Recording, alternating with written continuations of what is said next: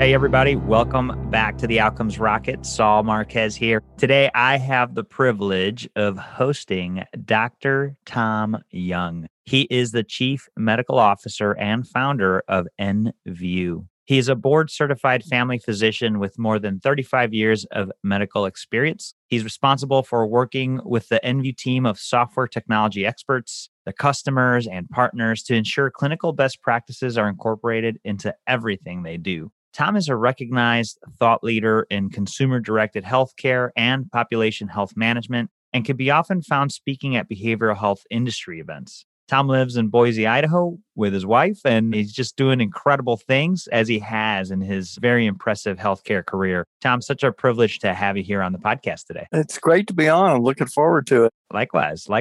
And so before we jump into NView, and the work that you guys do in advancing behavioral health solutions for providers. Talk to us a little bit about what has inspired your work and your journey in healthcare. Well, I think like most people, I began my journey in healthcare with the idea of doing good things for people. Traveled a few roads, went into family medicine, and began to enjoy a lot of learning about people and became really more interested in people than disease. And I think that was kind of an interesting turn for me. So over the years, beginning to understand how people think, how they feel, not just what's their disease, but more who they are and their response to that process, I think. That's been the inspiring part for me. And getting into behavioral health, learning that people have problems, I think probably the most inspiring thing for now that's kept me going the last 20 plus years is I had a son who died of suicide.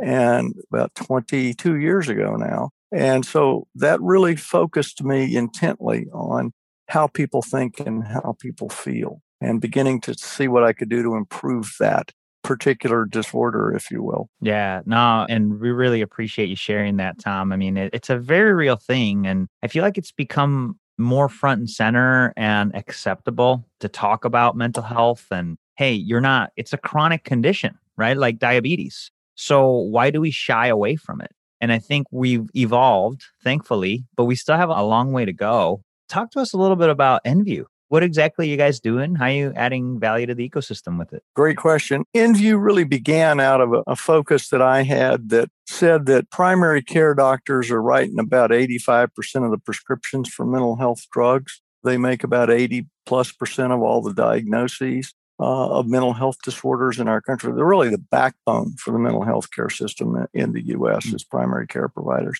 And they struggle to get the correct diagnosis. They don't have the tools that they have for other disorders. They don't have the assistance. There is no MRI for emotions. And so I became aware of some things that were going on. NView really came out of the pure research world and had been around for 25 years in assisting researchers in getting the correct diagnoses for research studies. And I said to the gentleman, Dr. David Sheehan, who had written all that, I want that.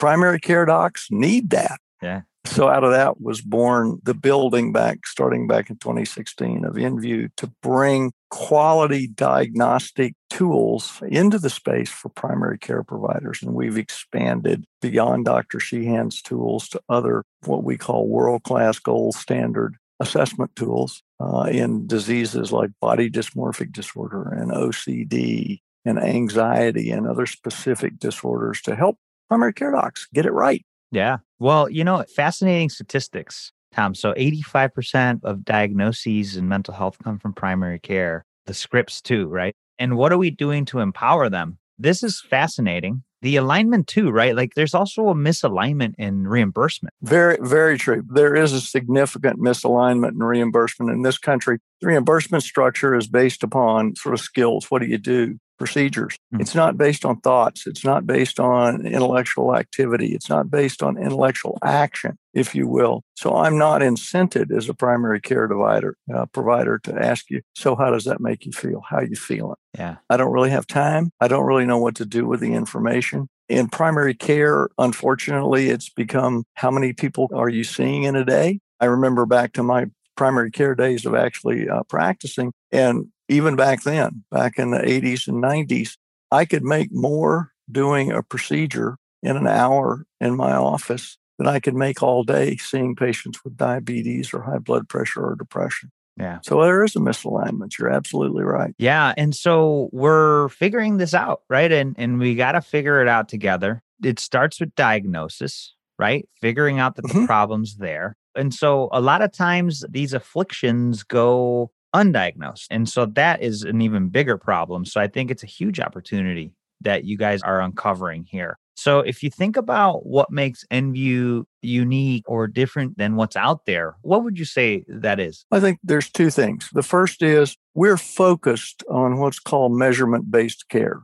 That is a way to ensure quality. It's a way to ensure improved outcomes. So measurement-based care is critical in all phases. And then secondarily, the few tools that are out there really focus on conglomerates of symptoms. Our focus is on helping primary care doctors get the right diagnosis, helping them with the information they need to make a correct diagnosis. And from correct diagnosis comes better treatment, and from better treatment comes better outcomes. Yeah. So we see ourselves as kind of the tip of the spear, a good screener that helps the doctor say, hey, this patient may have OCD. And now I've got some interview tools in my hands to be able to ask the right questions to confirm that diagnosis. And then I've got some really good tools to see how they're doing over time. And it's what I'm doing helping them. So that measurement-based care combined with diagnostic focus is really the uniqueness for us. I love it. And you said something around the lines of like gold standard. And I love that, right? Having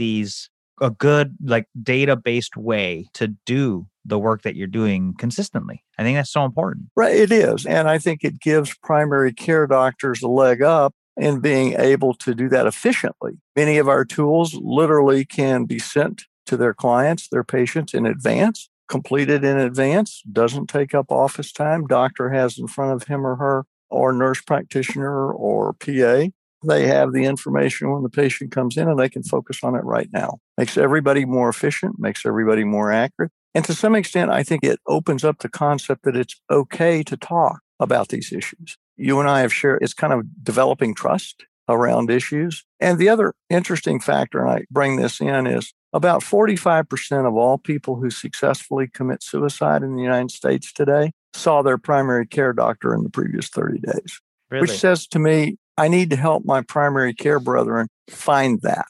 Yeah. They need to see that. They need to know how to see that coming, if you will, because really that's one of the key issues. And then secondarily, for people working in the behavioral health space, giving them tools to manage people post-suicide attempt, because those are difficult patients. They Yes. scare a lot of people in the sense of, I don't want to take the risk because, again, philosophically, healthcare providers, the biggest enemy they have is death. That's what they fight against. And unfortunately, people who are suicidal scare people. So hopefully giving them tools that they can follow and track and manage people who are post-suicide will again help us reduce that particular disorder around the country and around the world. It's a significant problem around the world. It's not just the US. Yeah. Tom, it is. It's a big, big issue. And NView helps folks diagnose, helps primary care physicians diagnose, and then provides tools to help the patients that have tried and failed suicide. How about the middle section there where you take them through the questions and you identify, OCD or something, right? Depression, whatever it Mhm. might be. Referral pathways have been a challenge. What do we give people? Like, how do you manage them? Like, if you want to help your patients, what do you do? Well, that's a great question because that's often the question I get. Okay, I understand all this. I can do this. What do I do with them when I find them? Yeah. Because access is a huge issue in the U.S., and you certainly focused on that. I think we're seeing a lot more of things like what's called computer-assisted cognitive behavioral therapy. These are computer-based programs that people can use. And a number of studies, particularly here, as well as places like Australia that use a lot of computer-based solutions in their mental health work, can really help people without needing to have that face-to-face contact with a therapist or a physician or even need a medication. So I think we suggest those things. We interweave our program with some apps that can provide, somebody screens positive for depression, we can immediately provide them some psychoeducational material, provide them some support, some encouragement to seek the next step in therapy. So there are a lot of work is going into how do we use technology to improve access. We Yeah. work with, on our research side, right now probably 4 companies, many of whom, if I said their name, everybody in America would know, that are working to develop these kind of computer-based, cloud-based treatment outcome Treatment plans. measures and treatments. So that's part of what we do is hook our physicians up with solutions, hook them up with telehealth companies. We have several telehealth companies that we work with. So we're trying to not only improve diagnostic and assessment, but also improve the outcome and give physicians around the country better options. Love it. Yeah, I think that's critical. Filling that gap. Virtual is going to have to be, at least for the start of it, an option. Sounds like you're leading the physicians you work with to some virtual options because the numbers are totally off, right? I mean, there's like very few mental health practitioners to the need. Correct. And it's gotten a lot worse, obviously, through the pandemic. And I think one of the things that's been highlighted through the pandemic is the issue of pediatric mental health disorders, children with anxiety, children with depression, children with undiagnosed OCD, children with other disorders that are not readily apparent or easy to get in touch with, helping parents to understand some of those disorders. And we're certainly seeing that now as sort of the second wave, the big tsunami, if you will, from the pandemic. And I think one of the things, if we can say anything, it has done a couple of things. It really has focused our country on the need for behavioral health solutions. And it really has helped us focus on the access issue by essentially immediately saying telehealth. We got to get help for people on a nationwide basis. And so I think those two things are both good things that may have come out of this pandemic. Yeah, I agree, Tom. And the unique thing when you talk about like pediatrics is also like, where do you capture it? So there's the gateway of the school. Are there any efforts around, accessing it at the school? There are, and we've been working with some folks over the last couple of years around that. We actually have programs now that we've taken into colleges and universities, because again, that's an area where you see significant behavioral health issues. I practice part-time at a college, and so I see that on a daily basis. At the school-based healthcare, yes, schools are starting to focus on this. Certain programs are now being brought in. A lot of schools are looking at the ability to capture this information, be able to refer people.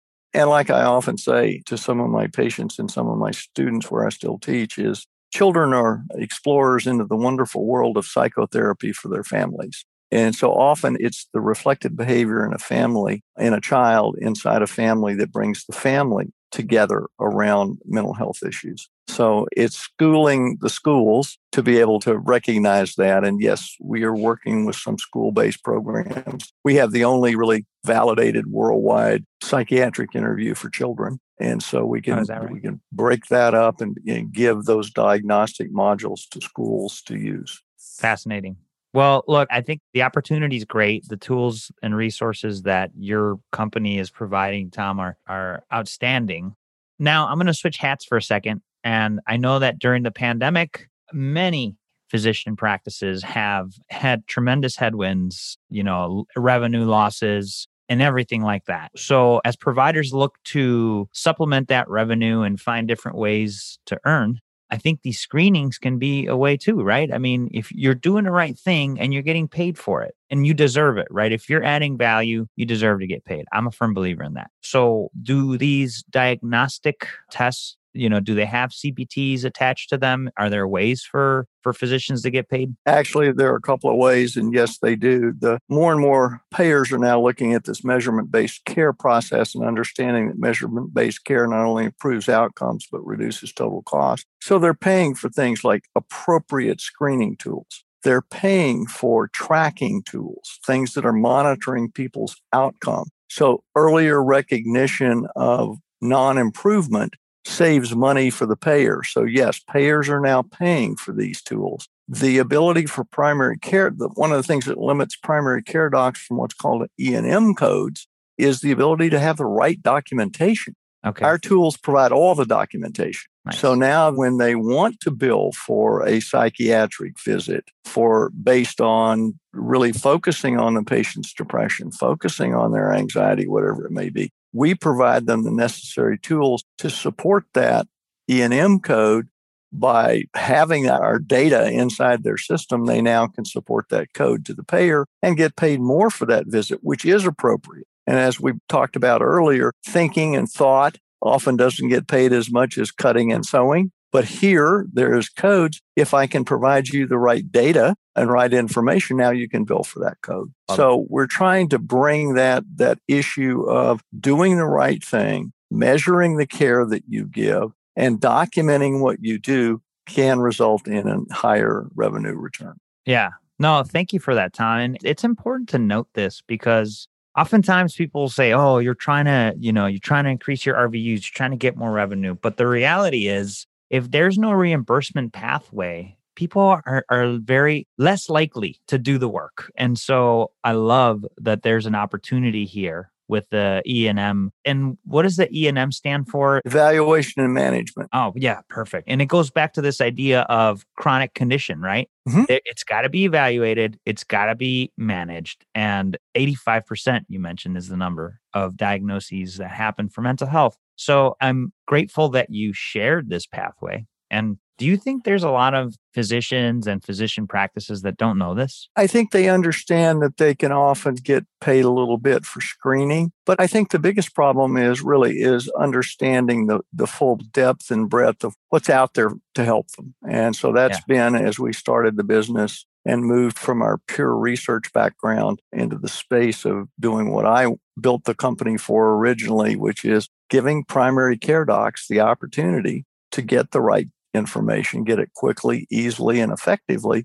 And now we're getting that word out in all kinds of different ways. People are starting to look at measurement-based care, and we are kind of the top of the heap for that with all of the tools from all the different psychologists and psychiatrists that we represent on our platform. And so we're getting there, and I think we've got some really good backwinds, tailwinds if you're a sailor. And so our sails are getting full and the spinnaker's out, and we're moving forward with some haste and hopefully making some change, cutting some waves. I love it. Yeah, this is fantastic, Tom. And as you reflect on the steps that you've taken to build the company, what would you say is one of the biggest setbacks you've experienced and a key learning that has made you guys even better? I think number one, changing our focus just a bit. We started in the research world. I started out talking to individual physicians about it, and that, some physicians could grasp it, could get it into their workflow that others couldn't. And at one point I finally said, I think the turn has to be, I have to be able to provide an entire solution that people can take and integrate fully right into their existing platforms. And so moving from a standalone software product to a product that could literally bolt onto anybody's already existing workflow. Because one of the things, and you alluded to it earlier, that learning came when I realized that if you're trying to do something that bends the carpet fiber of a doctor's office the wrong way, it's not going to work. So that was the shift in number one. And that shift really resulted in how did we actually build the product? So we had to move from our original platform and say, my goal now is how do I bring this to them and put it where they live, which is in their EHR. Yes. So, and like now we have opportunities with some of the largest EHRs to be able to put our tools into their EHR, which then spreads that out to a larger group of physicians for use. For physicians, nurse practitioners, PAs that are already using one of the major EHRs, if our stuff is built in, now I can use it. Now it fits. Now I can put it to work for me. So that's one of the things that we've had to shift our thinking about. Wow. And so, you get to this access portal of the EHR. It really opens up the market for you. Right. Exactly. Yeah. Wow. Fascinating. So kudos to you and your team, Tom, for doing the heavy lift, because that type of shift is never light. Yeah. It's a lot of red tape. It's coding, it's aligning and making sure that the connections are correct and that it's seamless. So kudos to you. You come to this with a very personal mission. And I think it's those leaders that have that fire within them to make these types of shifts and changes work and stay long term. Instead of disrupting, it's transforming. And I really believe that what you're doing is going to create change that stays. And so I'm excited that you guys are working on this. What are you most excited about? Right now, I'm really excited about the team that we've been able to bring together particularly over the last 24 months to really, as you point out, make these sort of cataclysmic shifts. Some really, really bright, driven folks, and our ability to really grow through through all the crises and difficulties that our country has had over the last 12 to 18 months. So that for me is the exciting part, seeing our tools get into people's hands and getting back the, gee, this is great, kinds of statements that we get, and having people interested in the conversation around behavioral health as a fully integrated component of regular health care. And I think that's really the big piece, is that wedge that says you need to have behavioral health fully integrated with physical health. And so our ability to help do that has been exciting. Yeah, that is exciting. The future is bright, as a lot of efforts in integrating mental and physical health are underway. You're creating that pathway, that necessary pathway for physicians to act on it. And I think it's invaluable. So Tom, this has been fantastic. We really appreciate you sharing it. Folks, you could go to NView, that's the letter N, view.com, to learn more about Tom's company and the work that they're doing on advancing behavioral health for all of us. Tom, leave us with the closing thought, and also share with us the best way that folks could reach out to you if they want to engage and learn more. Sure. Well, you can reach me. It's really simple. Tyoung, Tyoung at NView.com. Happy to take any and all messages and share with you. I think what I'm excited about and what I'm looking forward to is this continued journey of realization in our country of the importance of their mental well-being as part of their physical well-being, not keeping them separate, but looking at sort of the 360-degree view of people. For me, that's the most exciting change that we at NView could help facilitate, is the sudden realization that your mental health, your mental well-being is just as important as your physical well-being, and that providers become comfortable with those conversations. Well said. Well said. Well, Tom, we appreciate it. And folks, hope you enjoyed this interview with Dr. Young. The work being done by him and his team is paving the way to what we need to receive the care for mental health. And so really appreciate your time here, Dr. Young, and looking forward to staying in touch. All right. Thanks, all. Look forward to it. Have a wonderful day.